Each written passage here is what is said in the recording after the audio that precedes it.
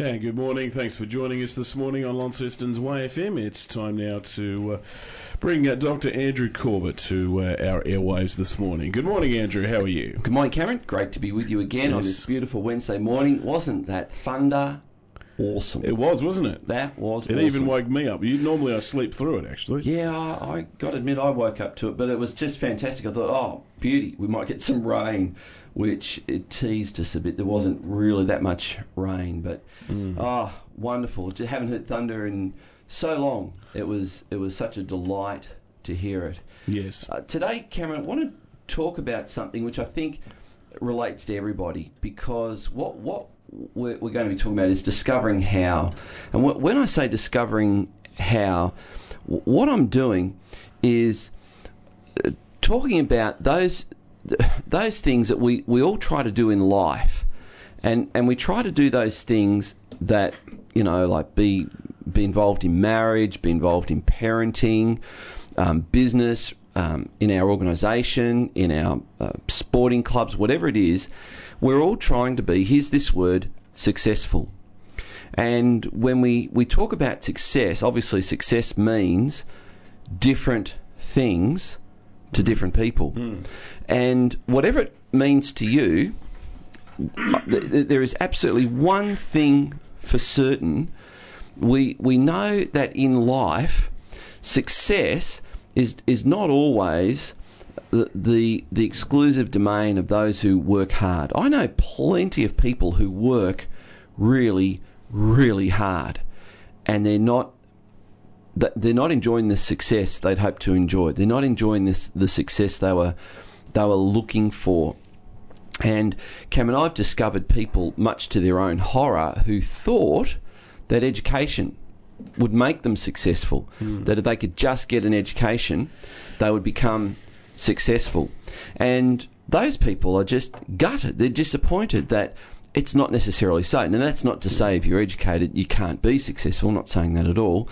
But Cameron, success obviously isn't just the exclusive domain of those who work hard or those who have the best education.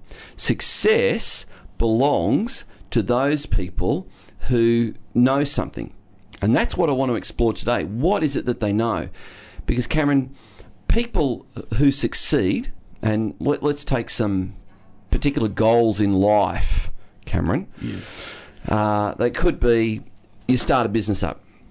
And what's the goal of the business? Well, hopefully the goal of the business is to make money. Yeah. But yet, Cameron, you've probably met people who've gone into business and they've ended up losing money.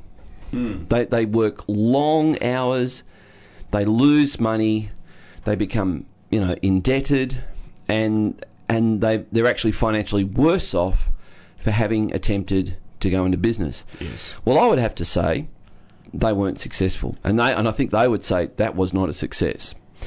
Then, of course, there are people who enter into a marriage, and the hope is that they will enter into marriage and enjoy marital bliss and experience happiness in their relationship with the person they want to spend the rest of their life with, only to discover that is not the case. It is not bliss, it is not happy, and they're now having serious questions as to whether they can spend another day, let alone the rest of their life, with this person. I would have to say that kind of marriage is not a success. And I've met people like that as well, Cameron. Then, of course, there are parents. For a parent, success looks like happy, well-adjusted, compliant children who are respectful, courteous, polite, and yet their children aren't those things. And for those parents, they feel it. And for those parents, they would not describe themselves as successful. And we can look at organisations, sporting clubs, volunteer organisations, and think, well, these organisations are trying to, for a sporting club, a football club, trying to win the flag. And if they are losing every match, coming bottom of the ladder, year after year, by any assessment, Cameron, you would have to say they're not successful. Absolutely. I don't know whether you consider Essendon successful or not, Cameron. Yeah, but not in the last 3 or 4 years. Something went wrong. Yes. There. Okay, so, Cameron, there is something that I think people who are highly successful do because they know something. Now, whenever you see someone who's successful, those who really don't know, how did that happen? They look at it and go, well, it must have just been dumb luck. All successful people get all the luck. Luck, yeah. And what do they say about luck? They say you generally create your own. But how do you create it? How do you create your own quote-unquote luck? I'm not a big fan of the word luck, Cameron, as most people who know me will acknowledge. But I've got to think that people who are successful are doing something that is not just about luck. They're doing something. And my question is, what are they doing? What are they doing that enables them to succeed in their chosen field, whether it be marriage, parenting, business, sporting activities, their health? Take their health, for example. And I'm sure, Cameron, you can identify with this, and we've all met people like this who feel they have a weight problem, and they're saying, I'm really trying to lose weight, and then they meet someone who's dropped, as I met someone on Saturday night who's dropped 20 kilos in the last 10 months. And I looked at him and I just said, mate, you look so much healthier. You look like you've lost a lot of weight. And he said, yeah, I've lost 20 kilos in the last 10 months. Now, what's the difference between the person who says, well, I'm trying to lose weight and actually puts weight on, and the person who drops 20 kilos in 10 months? What's the difference? The difference has got to be they know something and therefore they're doing something different. And that's what I want to explore. That's why we're calling this Discovering How. Because in life, there'll be plenty of people that tell you if you just get a clear vision for your life, you'll be successful. And Cameron and I have met so many people who are very focused. They know exactly the vision. They know exactly what they want to be, where they want to go, but they don't get there. So it's not just about having vision. And over the years, those of us who are involved in any kind of leadership have heard and been told that vision is the X factor in success. And I've got to say, man, it can't be. It just can't be. I know people who have tremendous vision, but they're not successful. So what is it? Well, some people say you need to identify your purpose. You need to have a clear purpose. It's called a mission statement. If you can identify the why of what you're doing, so that you can clearly state why we're doing what we're doing, establish your mission statement, then you'll be successful. Well, I know plenty of people who've answered the why question. This is why I'm doing it. This is why I'm getting married. This is why I'm being a parent. This is why I'm going into business. This is why I'm on this sporting team. And yet, they're not successful.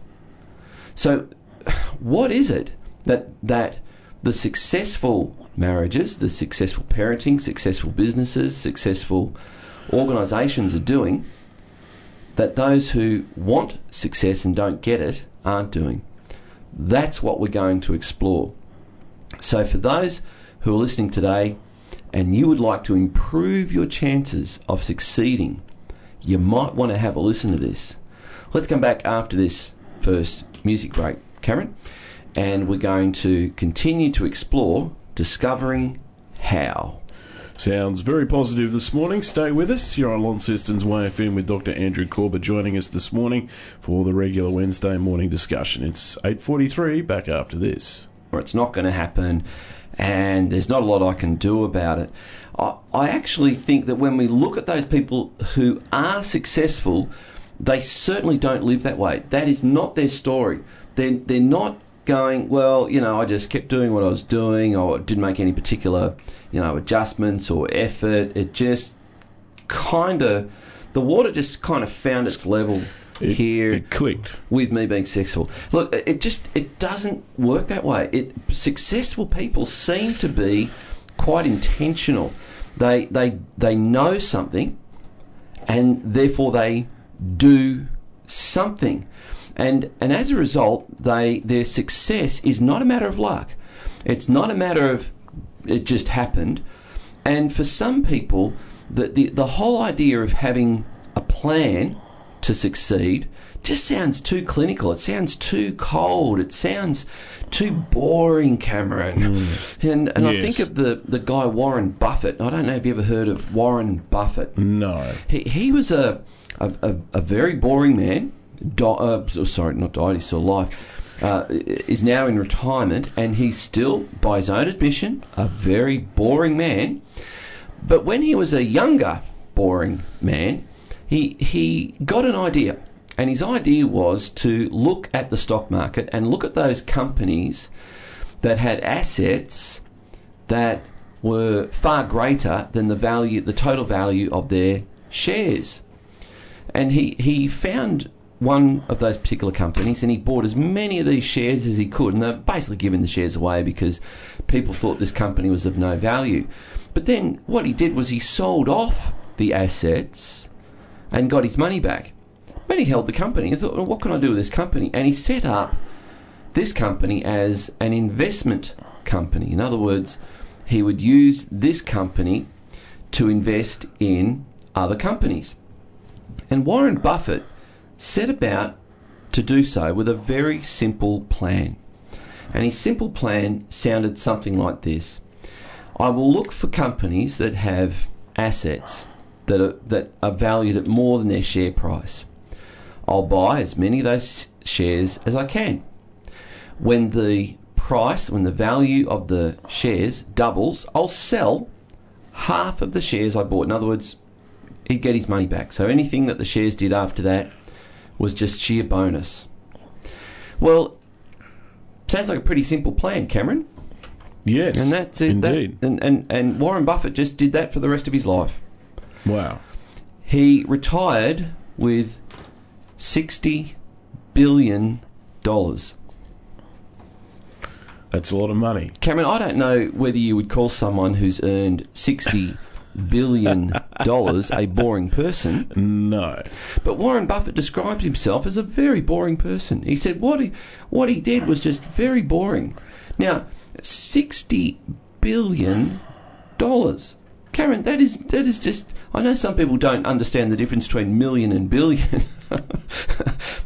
As I heard someone say recently, he wonders whether politicians understand the difference.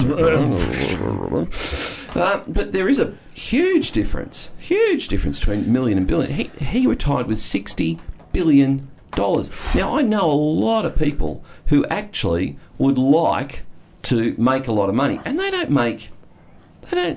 make $1 million, let alone $6,000 million. Or $60,000 million, $6 billion. And yet he did. Now, he obviously knew something, and I've just told you his plan. It's a very simple plan. Simple doesn't always mean easy, doesn't always mean easy to implement. But that's what he did. But here's the point. He had a plan. He had a plan. Now, for those of us who are familiar with the Bible, you would understand that in the middle of the Bible there's a book called Proverbs. 31 chapters in Proverbs. And a large part of what Proverbs actually says, which is wisdom for life, is about the need and the benefit of planning. The need for and the benefit of planning. Now, I know that there are many people, including Christians, who tend to Christianise this concept that it's unspiritual, or it's just not right to plan anything. We just kind of have to let the chips fall where they may. Then I guess I've got a question. Then why would God put in the Bible an entire book that espouses the virtues of planning and talks about the need to have wisdom to make plans? And I think the book of Proverbs at least expects us to make plans. Yes. And this is what we notice about successful people. There's not a person who attains and maintains success who does not do so without a plan. So, Cameron, here's the Here's the big deal. Whether it's your marriage, you need a plan. Whether it's your parenting, you need a plan. If it's your business that you want to be successful, you need a plan. Let me talk to my pastor colleagues. I know that there are many pastors listening this morning. Morning, Tim. Morning.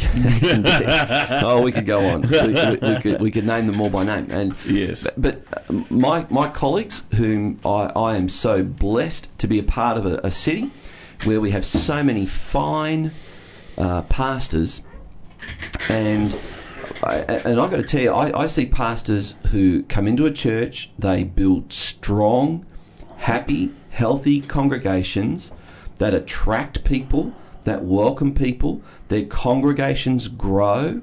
I saw last night on, was it Inside Story or whatever on the ABC, that Tim Costello took over a church in St Kilda of 12 people, and within a year it was 100 people. Well, how did that just happen by accident? You have to think he had some kind of plan that he was doing, and we see in this city that there are pastors who go in. Think of Pete and Kaz Hewitt over at Free Life. Came in, and that thing's just gone gangbusters, Cameron. I tell you now, It has. it's not by accident. These things don't just happen. There's hard work, but it's not just random hard work. I think of the effort that's gone into Door of Hope. Door of Hope, one of our flagship churches in this city, a large facility.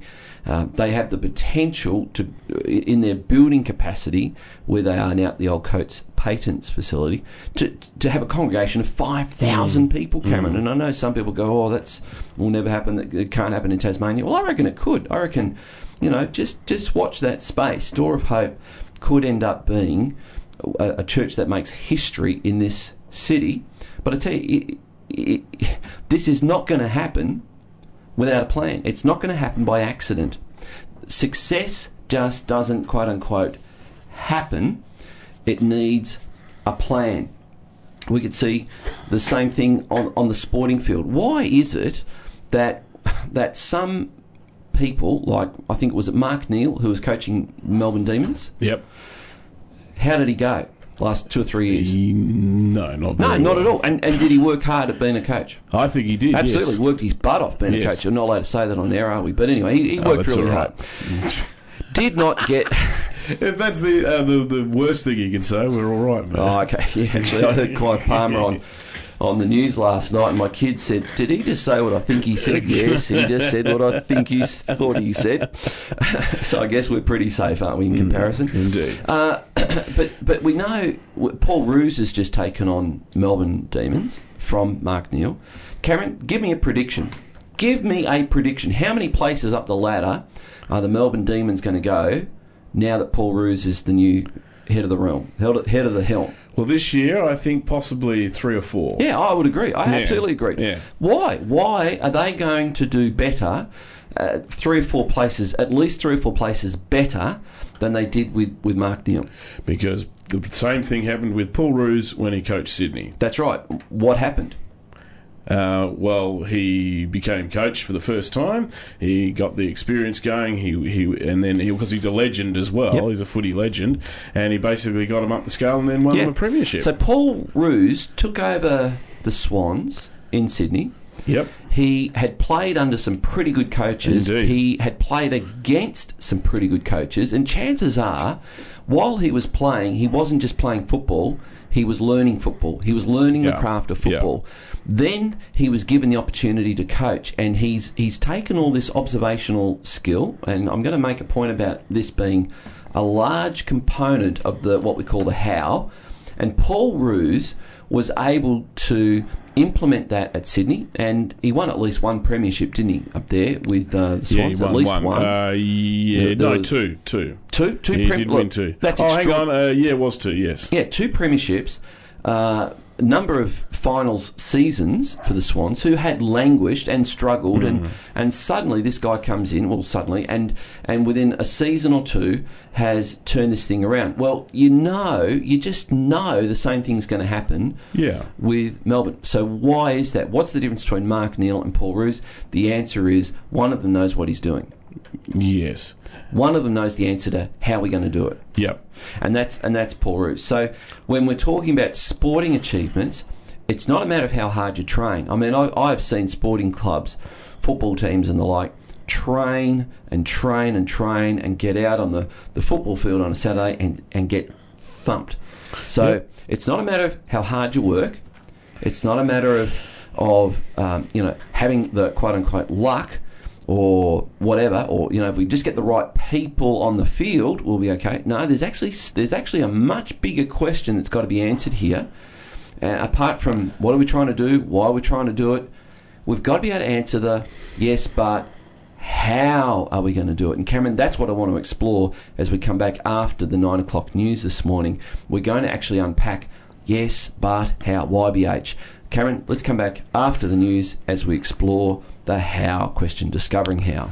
Good stuff. Good conversation this morning. Hope you're enjoying it. Don't go away. Time out for the latest UCB news. It's 9 o'clock. And we're talking today about discovering how. Oh, look at all those kangaroos. You just missed a whole heap of kangaroos bounding past the...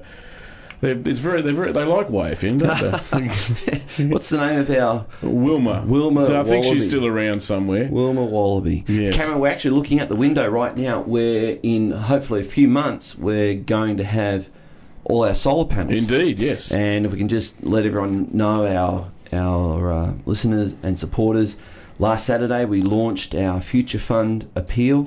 I wrote to most people who have been supporters of YFM. If you didn't get a letter, just drop us an email at wayinfo@yfm.org.au and just say, hey, look, I would like to be kept in the loop.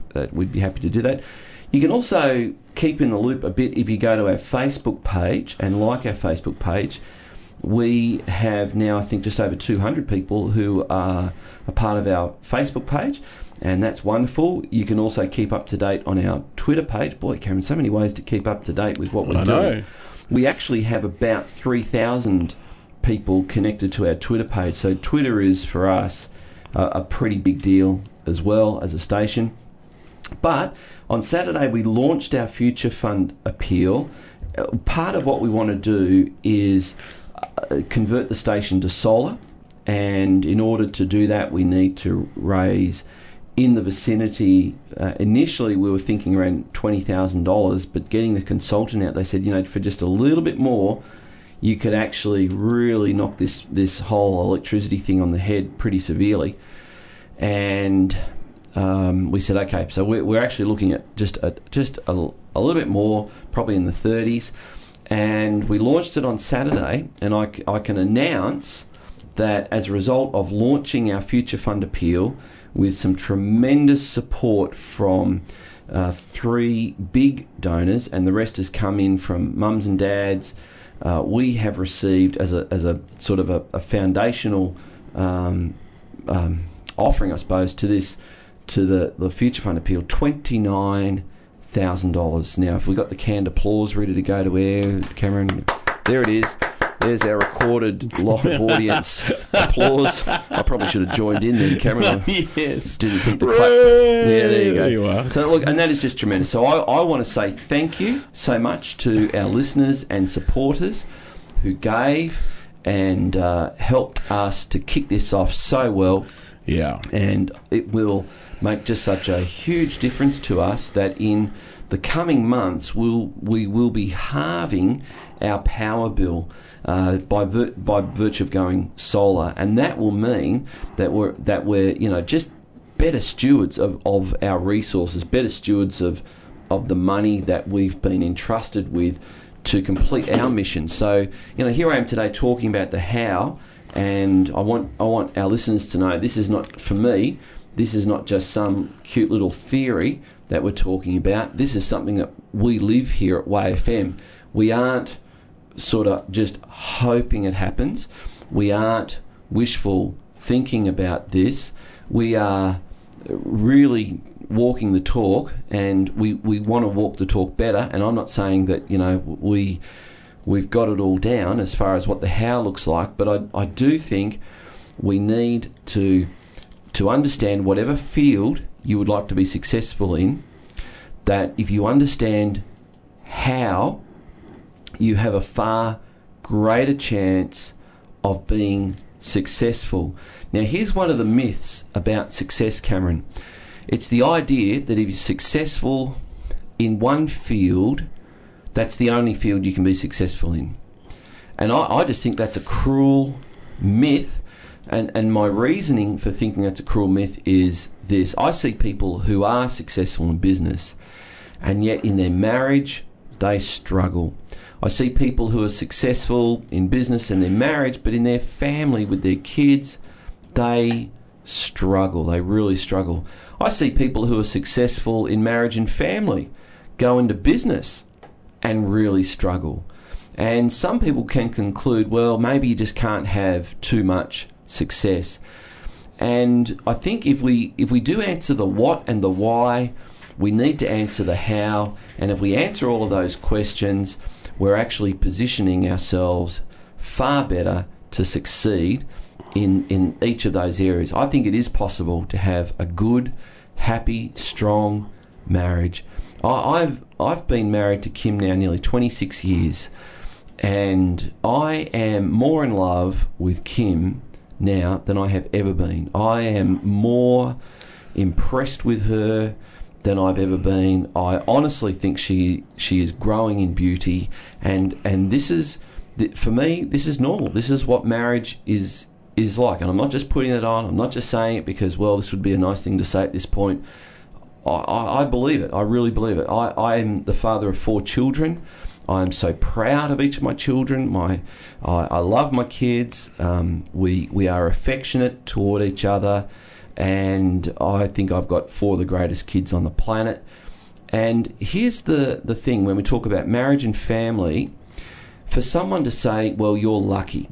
Can I say, if you say that to me, you're actually insulting me. If you say, well, you're just lucky, you're actually saying it's nothing you've done, Andrew. It's not because you've put in effort or work. It's the result of just sheer random luck. And I want to tell you that when you understand what, why, and especially how, you realise it's not luck. This is not luck. You actually discover something that helps you to set yourself up to have a greater chance of success. Now, I know that in life there's going to be those curveballs of life. There's going to be those times in life where sickness, illness, injury happen, and it's going to derail your plan of success. I understand that. So please, before anyone thinks that I think this is a very simple thing to do, I don't. In fact, Cameron, I would say this. To embrace a successful strategy, which means you discover how, it's actually going to take great emotional courage. Great emotional courage. Why is that? It's because when you implement a plan to succeed, almost invariably, it doesn't instantly grant you success. It will almost certainly look worse before it looks better. Don't know if you've ever experienced that, Cameron. Have you?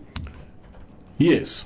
Have you? Let's get a little bit personal now, and the listeners can just listen in. Cameron, I know that you have been battling to lose weight. Yes. When you've got serious about that, has it got better initially? Yes. It has? Yes. Okay, and how's it going now? Not so good. Okay, so when things don't go so good, most people will tend to abandon the plan. Correct, yes. And oftentimes when people start off, I remember I was determined to lose a bit of weight. I went for a walk around the block, came home, weighed myself on the scales, I'd put on weight, and I said to Kim, see, that doesn't work. Stupid exercise.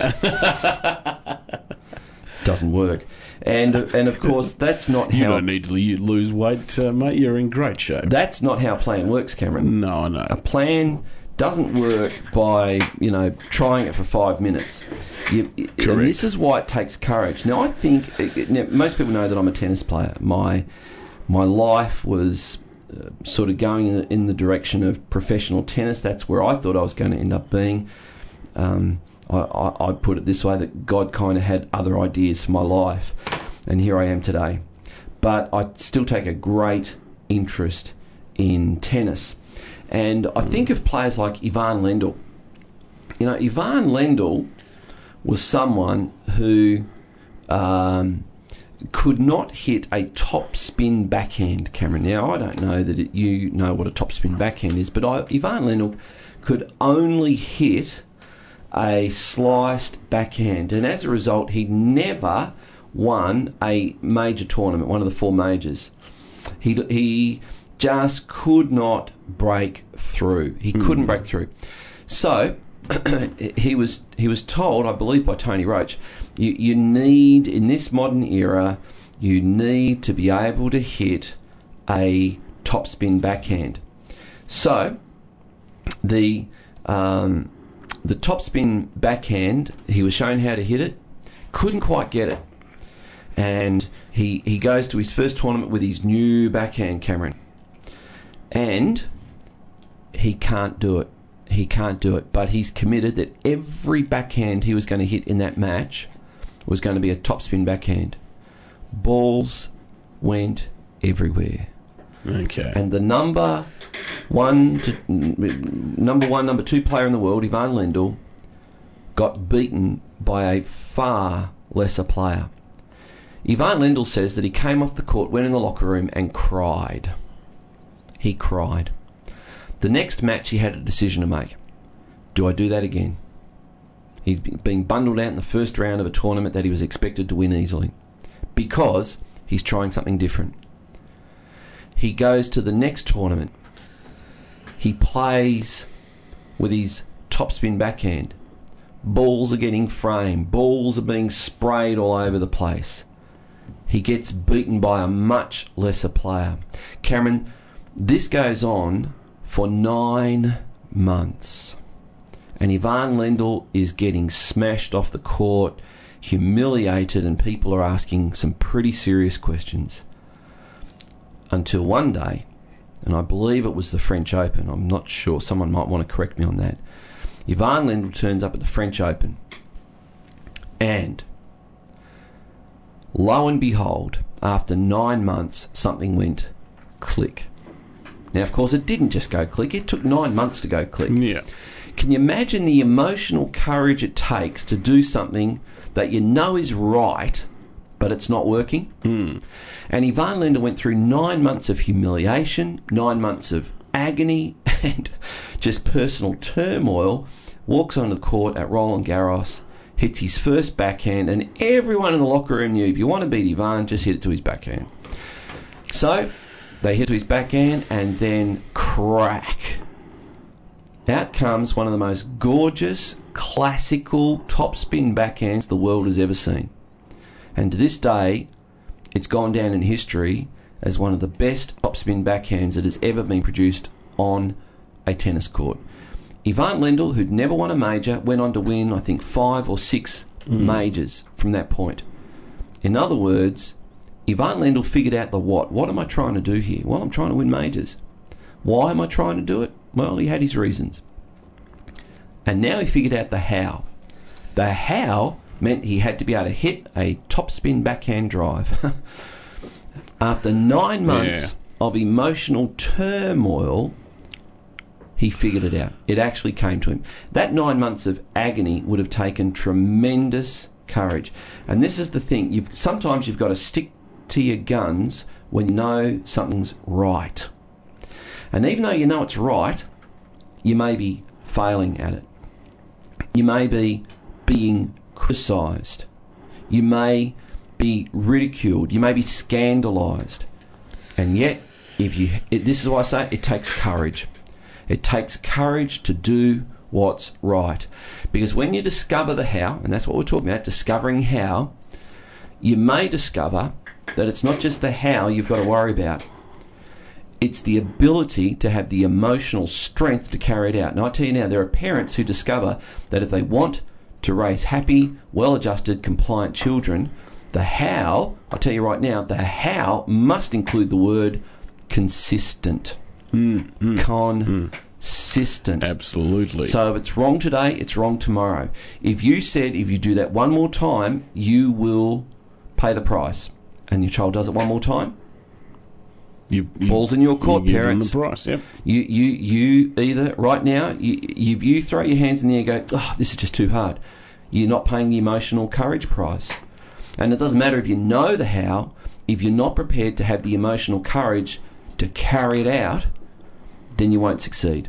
We see Steve Jobs when he set up Apple. He had a clear vision of what he wanted in a computer, and he had a clear vision of how he was trying to do it. And Apple went public. The shareholders, the number crunchers, said to him, no, can't do it. And they kicked him out of his own company. Apple went to the wall financially. It nearly went bankrupt. And then one day in desperation, the then CEO paid a visit to Steve Jobs, something like 10 years later, and said, please come back to the company. He came back to the company, and within 2 years, Apple was the most successful company on the planet. Yeah. There is something about knowing what we're trying to do, where we want to go, why we're doing it, but how we're going to get it done. But then with the how comes courage. You've got to have courage. And I would suggest to people, let's go to song. We'll come back, and I want to give a few tips on what this might look like. To discover how is only the first step. You've got to have the courage to be able to implement the how, Cameron. Let's come back after this song. I've got some things to say about this as we close. That's all good. Excellent stuff. Dr. Andrew Corbett there with the regular Wednesday morning discussion. We'll wrap it up very shortly. That's personally my favourite of his, Guy Sebastian there with Taller, Stronger, Better on Launceston's Way FM. It's now 9:25 and we're on the home stretch today with Dr. Andrew Corbett on his regular Wednesday morning discussion message, Discovering How. Cameron, I want to speak to our Christian audience for a moment, because this is one of those topics that I know I'm going to get people that kind of roll their eyes at and go, there's that Andrew, or, he's on about, what we can do, when doesn't he know God does it all and it's all up to God and there's nothing we can do. And you hear people who say things like that sound like this, well, all we can do is pray about it. Cameron, I've got to say, rarely is it true that all we can do is pray about it. Think for a minute, if you want your child to learn the alphabet, do you just pray that they'll learn the alphabet? No. Is that all you do? No. Of course not. You want certain things to happen in society. Do you just? Is it all you do that you pray that those things will happen in society? You want to feed your family. Is it all you do that you just pray? And can I say, when often I hear that, I think, now there's someone who doesn't understand the how principle. They don't understand the how. Now, I want to give some people some advice. I've set this up by saying, how is the critical factor? How is often the thing that will determine whether someone is successful or not successful. They discover how. That's the beginning. The next part of that is that they have the courage, the emotional courage to do the right thing. The emotional courage to implement the how. How do you discover the how? Here's a couple of tips, Cameron. Talk to someone who has. Ask them. Tell me how you do this. Tell me your advice for how I can do this. Read books about people who have discovered how. And now oftentimes there will be people who think they are telling you the how, and often you've got to listen with a different set of ears to really hear the how. What is the how? And sometimes the how is just hang in there. Just keep doing the right thing. The how happens when you do the right thing long enough. For some people, we live in a world where if we don't get that hamburger in the drive-thru in 90 seconds, that's it. I'm going to Hungry Jack's or whatever. I'm out of here. And life just doesn't work like that. for some people, they may go through a bad patch when in fact they're doing the right thing. So the how requires emotional courage. Talk to people who've done it and ask them, how'd you do it? How can I do it? Find material, books. There's plenty of books that will help you to discover the how to do things. Take courses if you have to. They're not always going to have a certificate at the end of it, but they'll put something into your head and your mind how to do something. Cameron, it's the how factor that takes humility. It takes humility to be able to say to someone, look, you sell stuff. I'm trying to sell stuff. But that's the difference. You sell stuff and I'm trying to sell stuff. Trying's not the same as doing. Tell me how you do that. And most of the people who know how to do stuff love telling people how they do it. They love it. They love it when someone comes to them and says, how are you doing this? How did you do that? You might be able to use a piece of software, and if someone comes up to you and says, hey, I just saw you do, how did you do that? How is a great word. It takes humility, another H word, takes humility to ask it. It takes courage to implement it. It takes a certain kind of tenacity to keep with it, but eventually it pays off. And it's the how factor that will determine whether you really attain the success you're looking for as a married person, as a parent, as a business person, as a pastor, as the player in a sporting club, as somebody who's a part of an organisation. Cameron, we'll have this uploaded for people to listen to a bit later on our website at wayfm.org.au/download. They can go there and find lots of other life coaching MP3s as well for download as well. And before I go, Tasmania is facing an election in 10 days. 9 days. Yes. And just in our system, I think it behooves me to say that in Tasmania we have, I think we have a pretty good electoral system. It's called the Hare-Clark system, but it is a tricky one. It's not like everywhere else in Australia generally. The Hare-Clark system, in our electorates here in Tasmania, in the lower house, the House of Assembly, it requires that you number at least 5 boxes, 1 to 5. So 1, 2, 3, 4, 5. In, for example, the seat of Bass, where this station is located, there are 22 candidates running. And we also have the highest rate of informal votes, I think, in Australia. And that's because some people think all you have to do is put 1 next to a name. And if you do that, your vote doesn't count. You have not voted if you do that. So please don't do that. Make your vote count. Vote at least 1 to 5 in the boxes. 22 candidates, you got 1 to 5. And Cameron, I know you're going to have some time off next week. I am, yes. Enjoy it. Thank you very much. I'm not quite sure what we'll do next Wednesday. We'll figure something out. Yep. But until then, have a great break, and I'll see you when you get mate. back from your holidays. Good on you. Thanks, Andrew. It's Dr. Andrew Corbett, of course, joining us for the regular Wednesday morning discussion, talking about discovering how and giving us some tips on the voting when the election comes around. It's 9:32, Launceston's YFM. Where's Shannon Knoll next?